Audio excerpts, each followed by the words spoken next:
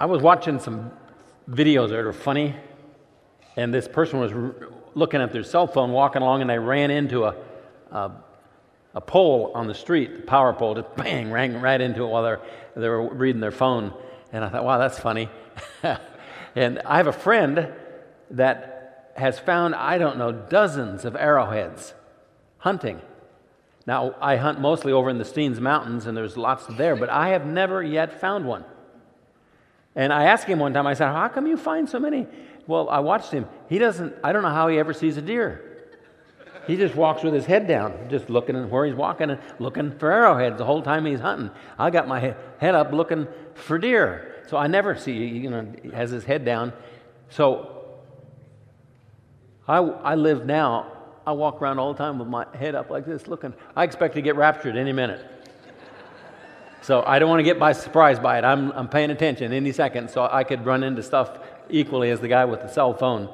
And so you're either looking down, looking at your cell phone, looking at whatever. And so I'm just thinking all the time, today is the day, today is the day. I know it's coming any minute now. Now, one of the characteristics of the rapture, as you study church history and read the Bible, was the fact that it was imminent, any moment. The early church fathers taught, hey, Jesus is coming in our lifetime for sure. I mean, even the Apostle Paul, he's coming. And so it's the best proof that we're not going through the tribulation, because the tribulation is very detailed. It starts out with 7 seal judgments. Each one is described. The tribulation begins officially with the document being signed where everybody's at peace with Israel. That's going to be pretty easy to see. And it's going to be in the middle of it's going to be broken, the treaty, by the Antichrist, and there's going to be a temple rebuilt in Israel. There isn't a temple there now, but during the tribulation, there's going to be the temple. So the imminency of the rapture isn't possible if we go through the tribulation. Because once you get in the tribulation, I mean, it's detailed. You know right where you're at. You know when you're 2 years into it. You know when you're halfway through it. So if we're going through the tribulation, it's like, oh boy, we only got 3 years to go. Cool, let's make it. We can do it. But just for kicks, let's pretend like we're going to go through it. All right? Just like going to Disneyland. So let me read some. Revelation chapter 6, verse 7. When the Lamb broke the 4th seal, now we're jumping into this way. There's 7 seal judgments, there's 7 trumpet judgments, and then there's 7 bowls. And so the seals are first, and so the Lamb broke the 4th seal. We've already done the first 3, so I don't want to take all day, so we're just going to pick and choose here on some of them. I heard the voice of the 4th living creature saying, "Come." I looked, and behold, an ashen horse, and he who sat on it had the name Death, and Hades was following with him. Authority was given to them over 1/4 of the earth to kill with the sword, with famine, with pestilence, and by the wild beast of the earth. Now, do you think there's going to be a shutdown? Or is everybody going to be wearing masks? There's pestilence. I don't know what good that's going to do against the wild beast.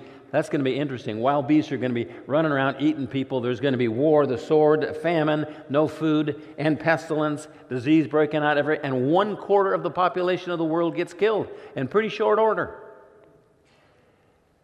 So we're in the tribulation, and you turn on the news, 16 people get eaten by a tiger. Oh, there's a bunch of skirmishes over here, and people are shooting each other. And a new disease breaks out. I'll just skip the mask. Who cares? We got all this other stuff going on. And then you got famine, no food. Stick of margarine costs $22. And moving on, I looked when he broke the 6th seal. By the way, that 4th one will probably be about 2 years into the tribulation. About 2 years into it, 5 years to go. Chapter 6, I looked when he broke the 6th seal, and there was a great earthquake, and the sun became black as sackcloth, probably from the dust. Earthquake creates this huge dust storm all over the earth, and the sun becomes black as sackcloth, and the whole moon became like blood. The stars of the sky fell to the earth as a fig tree casts its unripe figs when shaken by a great wind. The sky was split apart. Now this is really interesting. The sky was split apart like a scroll when it was rolled up, and every mountain and island were moved out of their places. That's a big earthquake. The kings of the earth and the great men and the commanders and the rich and the strong and Governor Kate Brown and every slave and free man hid themselves in the caves among the rocks of the mountains, and they said to the mountains, to the rocks, fall on us. So do you know what's going to, right during this time, is that people are going to try to commit suicide, and they're going to be, God, He's going to prevent it from happening. Can't commit suicide. They're going to say, fall on us and hide us from the presence of Him who sits on the throne, from the wrath of the God. The great day of their wrath has come, and who is able to stand? So if you're in the tribulation, two things will mark the middle. You're going 7 years, 3.5 years. One of them is the Antichrist goes into the temple, breaks the treaty, and says, I'm God, you all worship me. And the second thing is that there's going to be this supernatural event that occurs in the sky. The sky rolls back like a scroll, and everybody on the planet Earth will be able to see Jesus on His throne. Everybody will know exactly why the things that are happening are happening. They will not blame it on government. They won't blame it on global warming. They will know what the reason is. That will be at the halfway point. It says right there, fall on us and hide us from the presence of Him who sits on the throne. From the presence of Him, they can all see Him. This is exactly at the halfway point when this happens. So you're in the tribulation. The Antichrist moved into the temple, broke the treaty, telling everybody he has to worship Him as God. And the skies open up. There's Jesus up there. Look at Him. Whoo! 3.5 more years to go. Move into chapter 8. The trumpets. The first sounded, there came hail and fire mixed with blood, and they were thrown to the earth, and a third of the earth was burned up. We had a bad time last year with forest fires. That's nothing compared to this one. Third of the earth was burned up. The third of the trees were burned up. All the green grass was burned up. Second angel sounded. Something like a great mountain burning with fire was thrown into the sea, and a third of the sea became blood. A third of the creatures which were in the sea had life died, and a third of the ships were destroyed. That's the second of the 7 trumpets. The third angel sounded. A great star fell from heaven, burning like a torch, and it fell on a third of the rivers and on the springs of water. The name of the star is called Wormwood, and a third of the waters became wormwood, and many men died from the waters because they were made bitter. The waters basically have this incredible pollution problem, and people die from drinking the water. The fourth angel sounded. That's a trumpet sound. A third of the sun and a third of the moon and a third of the stars were struck, so that a third of them would be darkened, and the day would not shine for a third of it, the night in the same way. And that's going to be a difficult time. But if you're living during this time, you can say, oh, okay, that's the fourth trumpet. We're into the second half. Then I looked and heard an eagle flying in mid-heaven, saying with a loud voice, woe, woe, woe to those who dwell on the earth, because of the remaining blast of the trumpet and the 3 angels who are about to sound. 3 more trumpets, and then comes the 7 bowls, and those are really bad. That's not going to be a great time to live, but we're pretending. Number 1 in your notes. Believers will be raptured before the tribulation. Just give you that assurance. And if you weren't in this class when I gave 10 reasons with Scripture, you ought to pick that one up if you're interested in that. But I've just given you one already this morning, the imminency. The fact if we go through the tribulation, it's not imminent because you can tell exactly when it is, if it's going to be at the end. Number 2, let's pretend that we go through the tribulation. We are in it now, right now. How will you pray? What will you pray for?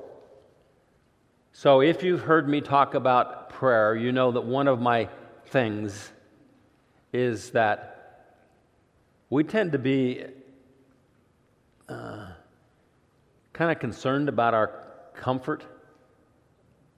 I just bought a pickup. It's a 2011. I've never bought a 4-wheel drive pickup in my entire life. I've always wanted to. I've been saving up for a while, and I figure I better do it pretty quick, otherwise I'll be dead and I won't ever get that goal done. So I got this pickup, and I drove it around and tested it out, and I'd gone to some dealers a year ago when I started saving, and I told them, this is what I want. I want four-wheel drive, and I would like the extended cab, the seat in the back, and I would like a pickup that's only had one owner, and I would like it under 100,000 miles, and I would like it under $20,000.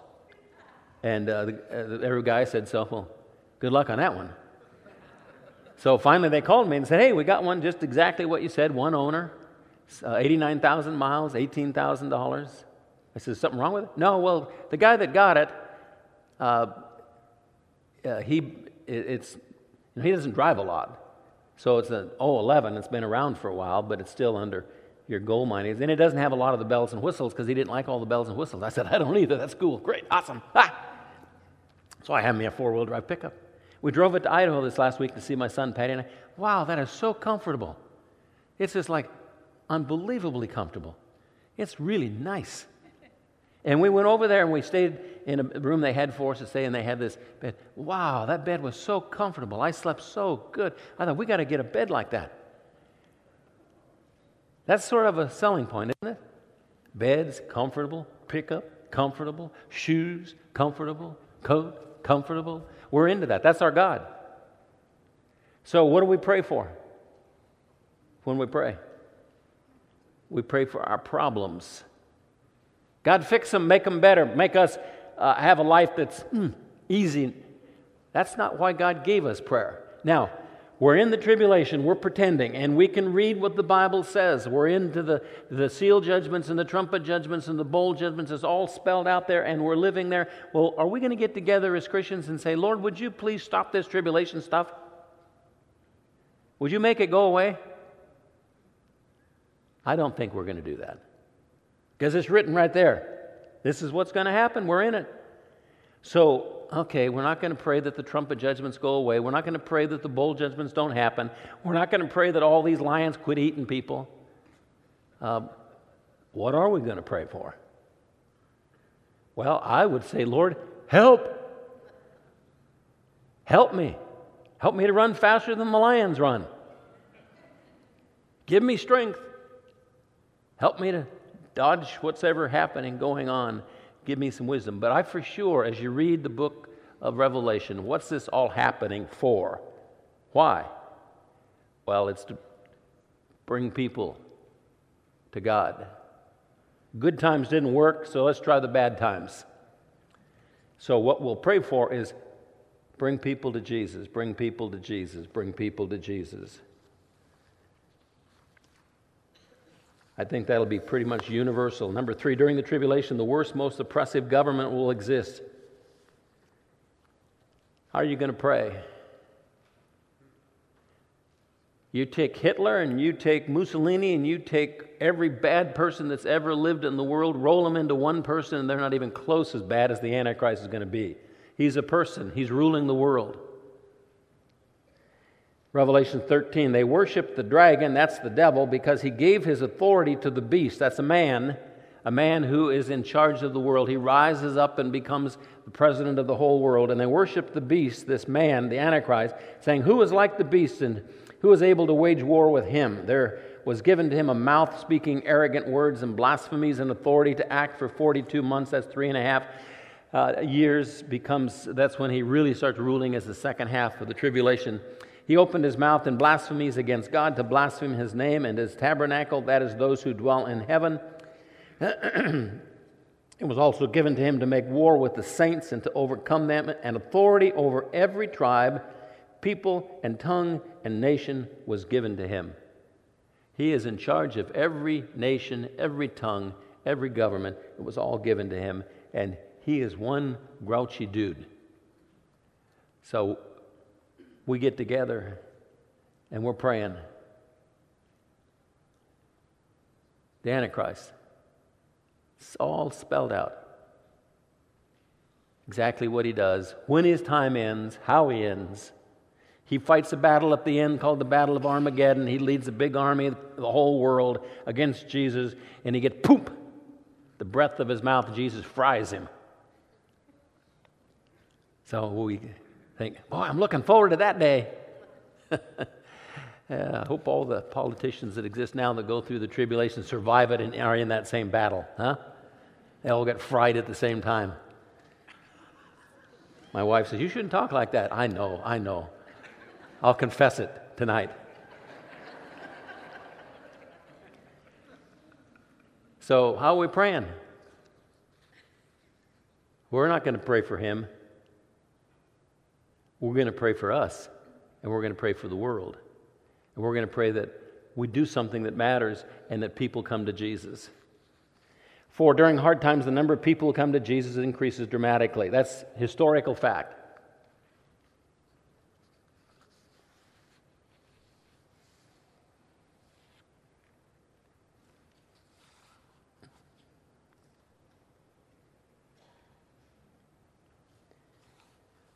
My dad, when he had liver cancer, was not expected to live long. I went up and stayed with Mom and helped nurse him and had some conversations with him that I'd never had before, and prayed and led him to Christ. And as we were talking about his faith, it sounded like he probably made a profession of faith when he was a kid during the Depression, Great Depression before the Second World War. And just when he got into the service and the war, got away from it, but I baptized him about 2 weeks before he died, and everything. But he said that during the Depression, everybody was a Christian. I said, "Really?" He said, "Oh yeah, everybody went to church." He said, "I don't know if anybody didn't go to church." I said, "Why'd they go to church during the Depression?" "Well, because wasn't anything else to do. Nobody had a job. And you were just praying and asking God to work." He said, "It was amazing. Churches were full, people going to church. It was great." And then, then it's over, war, and then all the good times came. And ever since then, it's been downhill. Hard times, that's when people come to Jesus. Now, that's kind of happening now. And it could get worse. It could get much worse. But what do we pray for? Lord, take away the virus and give us a good government and give us, we're praying, make us comfortable. And so I think it's just a good thing to say, "Lord, I don't know what your plan is. I'm just going to trust you." And instead of praying for my comfort and everybody else's good times, what we'll pray for is that we grow and that people come to Jesus, because it's the perfect environment. The perfect environment for that to happen. Revelation 7, this is during the tribulation period. After these things I looked, and behold, a great multitude, which no one could count. That's a lot of people. From every nation, all tribes and peoples and tongues, standing before the throne, before the Lamb, clothed in white robes, and palm branches were in their hands. And then one of the elders answered, saying to me, "These who are clothed in the white robes, who are they? Where did they come from?" I said, "You know." That's a trick question. I don't know the answer, but you know. And he said to me, "These are the ones who come out of the great tribulation. They have washed their robes and made them white in the blood of the Lamb." The number of people that become believers in Jesus during the tribulation are more than can be counted. That's a lot. Why? You're going through all that stuff? Number 5, life happens in cycles or seasons as individuals, also as cultures. We are entering into a time of great harvest. Now, I would write in the little margin there, potential. Potential. There's a number of things that are required to have a great harvest of souls. One is the events and circumstances God will orchestrate that bring that about. But the church has got to do their job. And if we don't, then that potential will go right out the window. It'll all be lost. Because we're not really concerned about reaching people for Jesus. What we want is a good life. And so we're more concerned about praying for the good life, for comfort, for problems to go away than we are for lost people. Joel 3 says, "Put in the sickle, for the harvest is ripe." The harvest is ripe. Put in the sickle, that means do a little bit of harvesting. Do something to bring in the crop. "Come, tread, for the winepress is full. The vaults overflow, for their wickedness is great." What would you say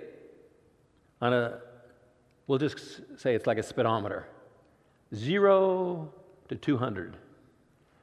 But it's not speed, it's wickedness.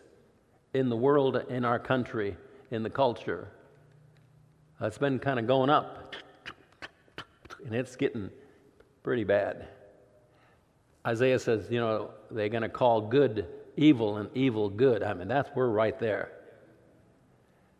And so one of the conditions for the harvest is being ripe is wickedness is great. Multitudes in the valley of decision, Multitudes, lots of people in the valley of decision. They're right there. John 4, Jesus said, "My food is to do the will of him who sent me and to accomplish his work. Do you not say there are yet 4 months?" That means we got lots of time. "Then comes the harvest. Behold, I say to you, lift up your eyes and look on the fields that they're white for harvest. Already he who reaps is receiving wages, is gathering fruit for life eternal, so that he who sows, he who reaps may rejoice together. For in this case the saying is true, one sows, another reaps." Jesus says, lift up your eyes and look. The fields are white for harvest right now. Number 6, the greatest tool God has given us to reap the harvest is prayer, especially corporate prayer by the church. Somebody asked me the question this morning, do you think it's a requirement that someone is prayed for before they can come to Jesus? I said, I can only give you my opinion because there's no verse that says that. There are lots of verses that would suggest that to be true. My opinion is yes, I believe that to be true. No one comes to faith in Christ unless someone prays for them. And the more people who pray for them, the more it will apt to happen. Acts chapter 1, verse 12, they returned to Jerusalem. Jesus went to heaven. And so the ones who saw him, there were 120 people in the group. They returned to Jerusalem from the mount called Olivet, which is near Jerusalem, a Sabbath day's journey away. When they had entered the city, they went up to the upper room where they were staying. These all with one mind were continually devoting themselves to prayer. 10 days from the day Jesus rose from the dead until the day of Pentecost, when the Spirit came, Peter preached and the church began. So they're in this room for 10 days. And with one mind, they were continually devoting themselves to prayer. Somebody said, why don't we do 10 days instead of 5 days? We used to. But we all got old. Man, 10 days, that's tough. Let's just make it 5. And Mary, the mother of Jesus, with his brothers, and all this time, and at this time, this is at the end of the 10 days, Peter stood up in the midst of the brethren, gathering about 120 persons that were together. So here they are, 10 days, 120 people, praying with one mind. That means they were praying together, listening to each other, in agreement. Acts 2:14, Peter taking his stand. This is after the end of the 10 days. Peter taking his stand with the 11, raised his voice, declared to them, that is everybody who had gathered together to hear him preach, "Men of Judea and all you who live in Jerusalem, let this be known to you and give heed to my words."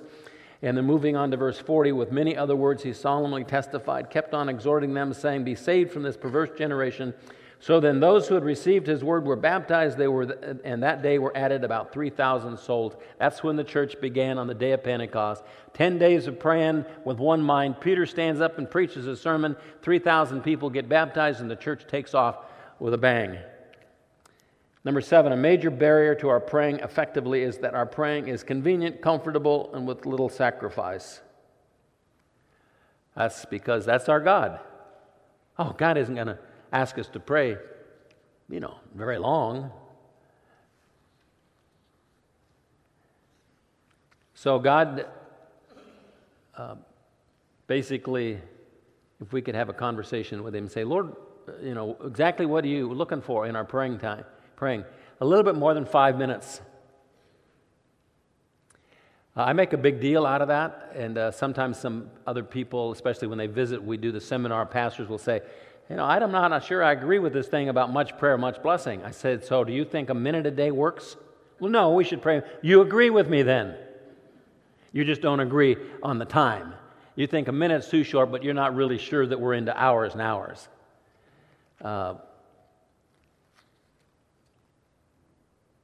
Number 7, did I give you that one? Yeah. John 12, truly, truly, I say to you, unless a grain of wheat falls into the earth and dies, it remains alone. If it dies, it bears much fruit. What do you think Jesus is saying there? A grain of wheat, if it doesn't fall to the ground and dies, it remains alone. But if it dies, it bears much fruit. Then he goes on and said, he who loves his life loses it. Loves his life. Soft beds, comfortable pickups. He who hates his life in this world will keep it to life eternal. If anyone serves me, he must follow me, and where I am, there my servant will be also. If anyone serves me, the Father will honor him. He's talking about serving him, doing something that matters, and he's basically talking about the cost.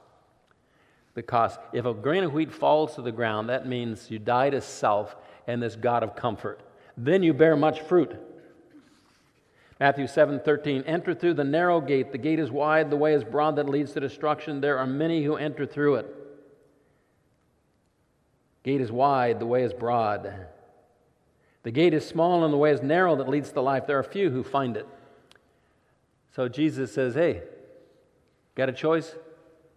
Comfortable pickup and a nice bed, a bicycle, sleep on the ground, take that one. Colossians 4:12, Epaphras, who is one of our number, a bondslave of Jesus Christ, sends you his greetings, always laboring earnestly for you in his prayers, that you may stand perfect and fully assured in all the will of God. Our prayers for others make a huge difference, but always laboring earnestly needs to be part of it. 8, we need to pray for each other that God will put in us a sense of urgency to reach the lost around us. So, when you pray, that was a question when I was in Bible school. The question was, does God expect us to close our eyes when we pray? Did you know that there were like 100 students that took the quiz and like 40 said yes? Is there any place in the Bible that says to close your eyes when you pray? You know where that came from? A mother of 8. Yeah, if you want to keep your kids from poking and fussing and during prayer time, have them close their eyes and fold their hands. That way they can't poke each other. Fold your hand, close your eyes. I heard Patty say that 1,000 times. Because if you close your eyes, bow your head, you won't be fussing. So,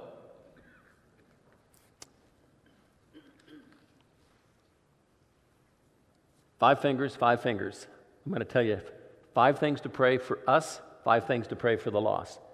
And you'll remember them because, pray. We need to pray for each other. The first one, that we have a sense of urgency, a sense of concern, a sense of, See, we get easily comfortable with the fact that people are going to hell. We just get used to it. Pretty soon it doesn't really matter. We don't, somebody's got to go to hell. So it doesn't bother us. There's no sense of, I got to share the gospel, I got to reach people. So God will give that to us, but we have to pray for each other that happens. Luke 10:2, Jesus was saying to them, the harvest is plentiful, lots of lost people everywhere. The laborers are few. That is, those who are diligently seeking to save the lost, not many. Solution. Therefore, beseech the Lord of the harvest to send out laborers into his harvest. How does he do that? Pray to God that he would send out laborers into the harvest. What's he do? Send them an email? Hey, get out there. I think he just works in our heart, gives us a sense of urgency. So if he's going to do that with you, what would prompt him to do that? Well, Jesus gives the solution. Here's the solution to the problem. No laborers, harvest, lots of people. Here's what you do. Pray. Beseech the Lord of the harvest that he would compel us, motivate us, stir us, give us a sense of urgency. I pray this way. I say, Lord, would you make Dr. David feel like dirt if he doesn't get out and witness? I pray that for you as well.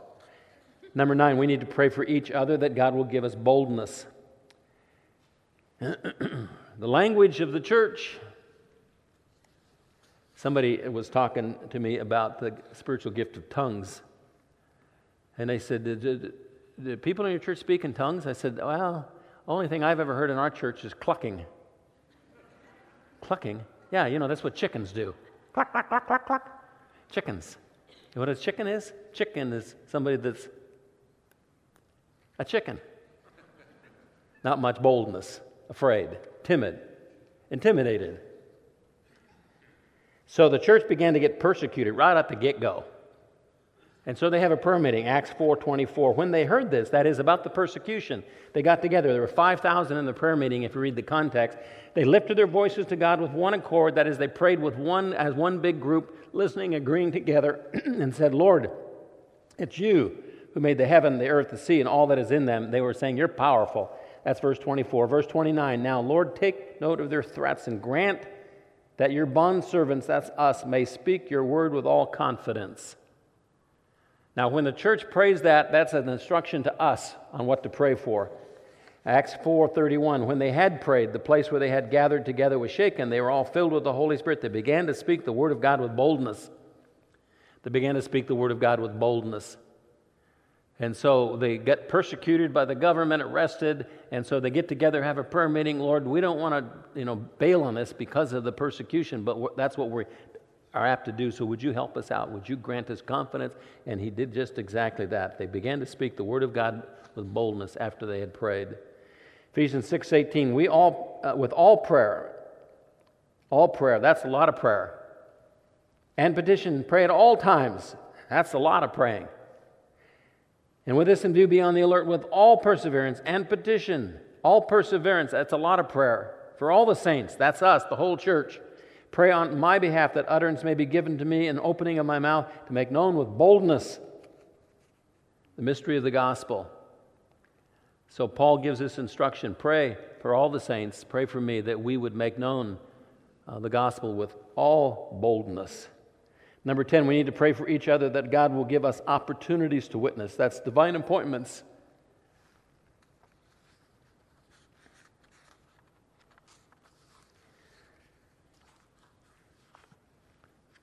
Now, you have to look for them. They're not going to just plop in your lap. But I've had a couple that just happened that way. I was on an airplane one time reading. I had my iPad, and I was, I think, doing Scripture Typer. And when I make a mistake doing the Scripture Typer, that's where I'm memorizing a Bible verse, and it has every other word on there, and I'm filling in the blanks. When I do a wrong one, it goes beep, beep. And I'm next to this guy in an airplane, and I'm thinking, I go beep, and he looks at me and beep. Finally, he says, what are you doing anyway? I said, oh, well, it's a deal. I'm memorizing the Bible. And when I get it wrong, it beeps. He says, you're getting a lot wrong. And then he was kind of curious. He says, the Bible. Why do you memorize the Bible? I said, well, because it's God's Word. It's supernatural. It's truth. It tells me how to live, how to be successful. It gives me wisdom. It tells me how to get to heaven, how to know God. He said, really? All that in the Bible? And so it'd be cool if I could say I led him to Jesus right up there on the airplane, but I did get his email, and I communicated with him, and found a church in his area, and he went to church. He was from Georgia, I think. I forget now. But he went to the church. He became a believer in Jesus.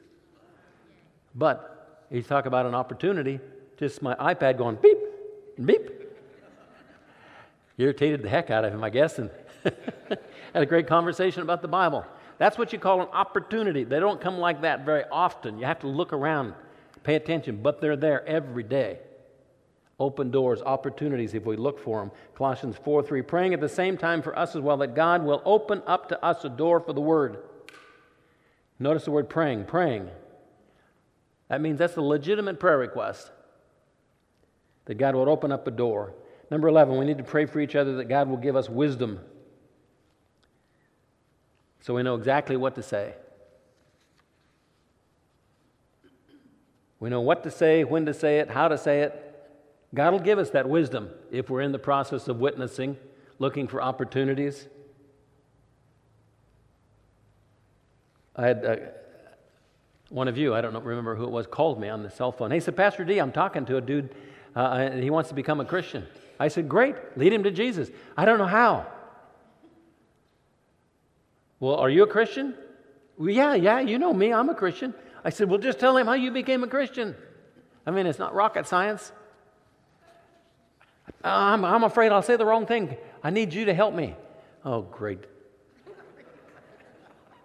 Colossians 4, praying at the same time for us as well, that God will open up to us a door for the Word, that we may speak forth the mystery of Christ, for which I have also been imprisoned, that I may make it clear, in the way I ought to speak. Conduct yourselves with wisdom We're outsiders making the most of the opportunity of the divine appointment. Notice that passage starts with praying for each other, that we would make it clear and that we would have wisdom on how to speak. So, how many is that?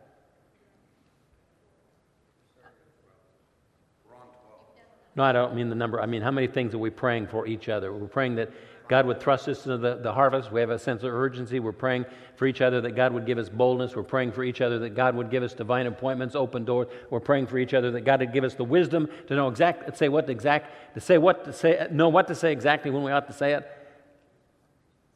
Urgency, boldness, opportunity, open door, wisdom. How many is that? That's 4.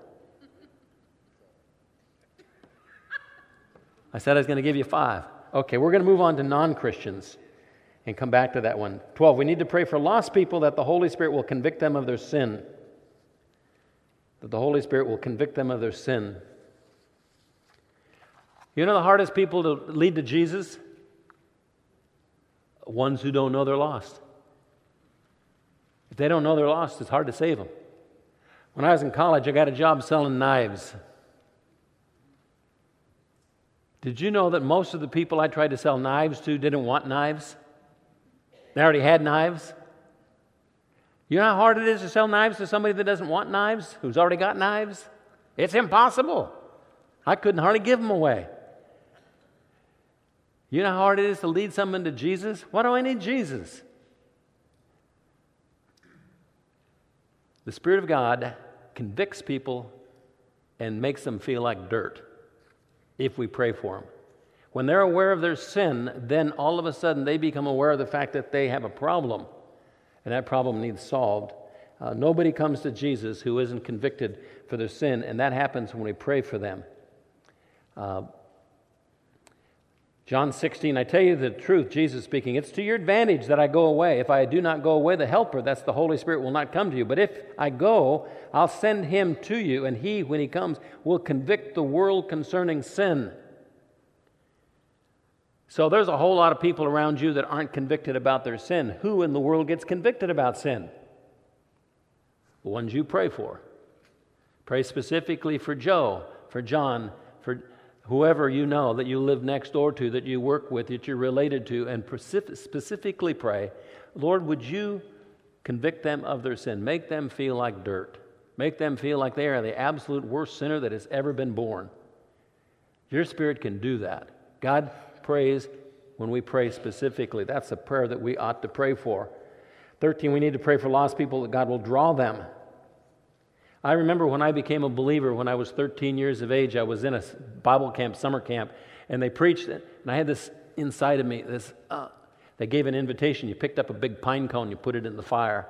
And it was, no, I'm not going to. The next day, the same thing. And the next day, and finally the last day of camp, I went forward, picked up the pine cone. In fact, I think I picked up 4, threw them all on the fire. There was just this pulling. It was like somebody had a hold of me and dragging me up there. John 6:44, no one can come to me, Jesus speaking, no one can come to Jesus unless the Father who sent me draws him. Who's he going to draw? Is there a big roulette wheel in the sky that okay, let's see, John gets drawn today. I believe it's those we pray for. 14, we need to pray for the lost people that God will open their spiritual eyes to be able to understand the gospel. When Jesus was here on the planet Earth walking around, he healed blind people. I think it was an illustration for us. That's what he does. People can't understand the gospel. It doesn't make any sense to them.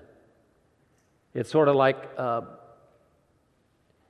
if you're a scientist and you're trying to explain calculus to somebody, you're way over my head. I'm still on 3 + 3 = 7 or 6 or whatever. There's just this understanding gap that takes place. They just don't get it.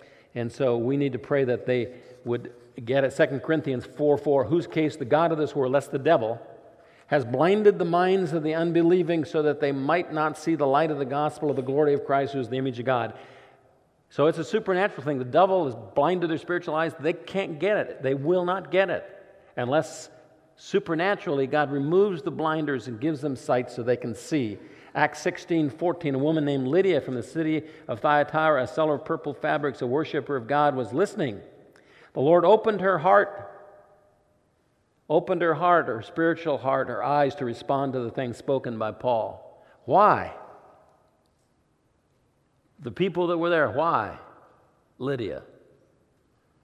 Well, it's my humble opinion that somebody prayed for her. 15, we need to pray as the army of God. That's the church, that God will bind the devil, his demons, set people free from his control. The devil is the controller of the world. He controls politics, he controls education, he controls industry, he controls the internet, he controls Facebook. He is running the world. He's the God of this world. He is controlling people. And he won't let people loose. Ephesians 6, put on the full armor of God. By the way, now, this is Ephesians. Pastor Mike's preaching, and he's not there yet. But book of Ephesians, plural. This passage is all plural. It's all you all. It's not the individuals.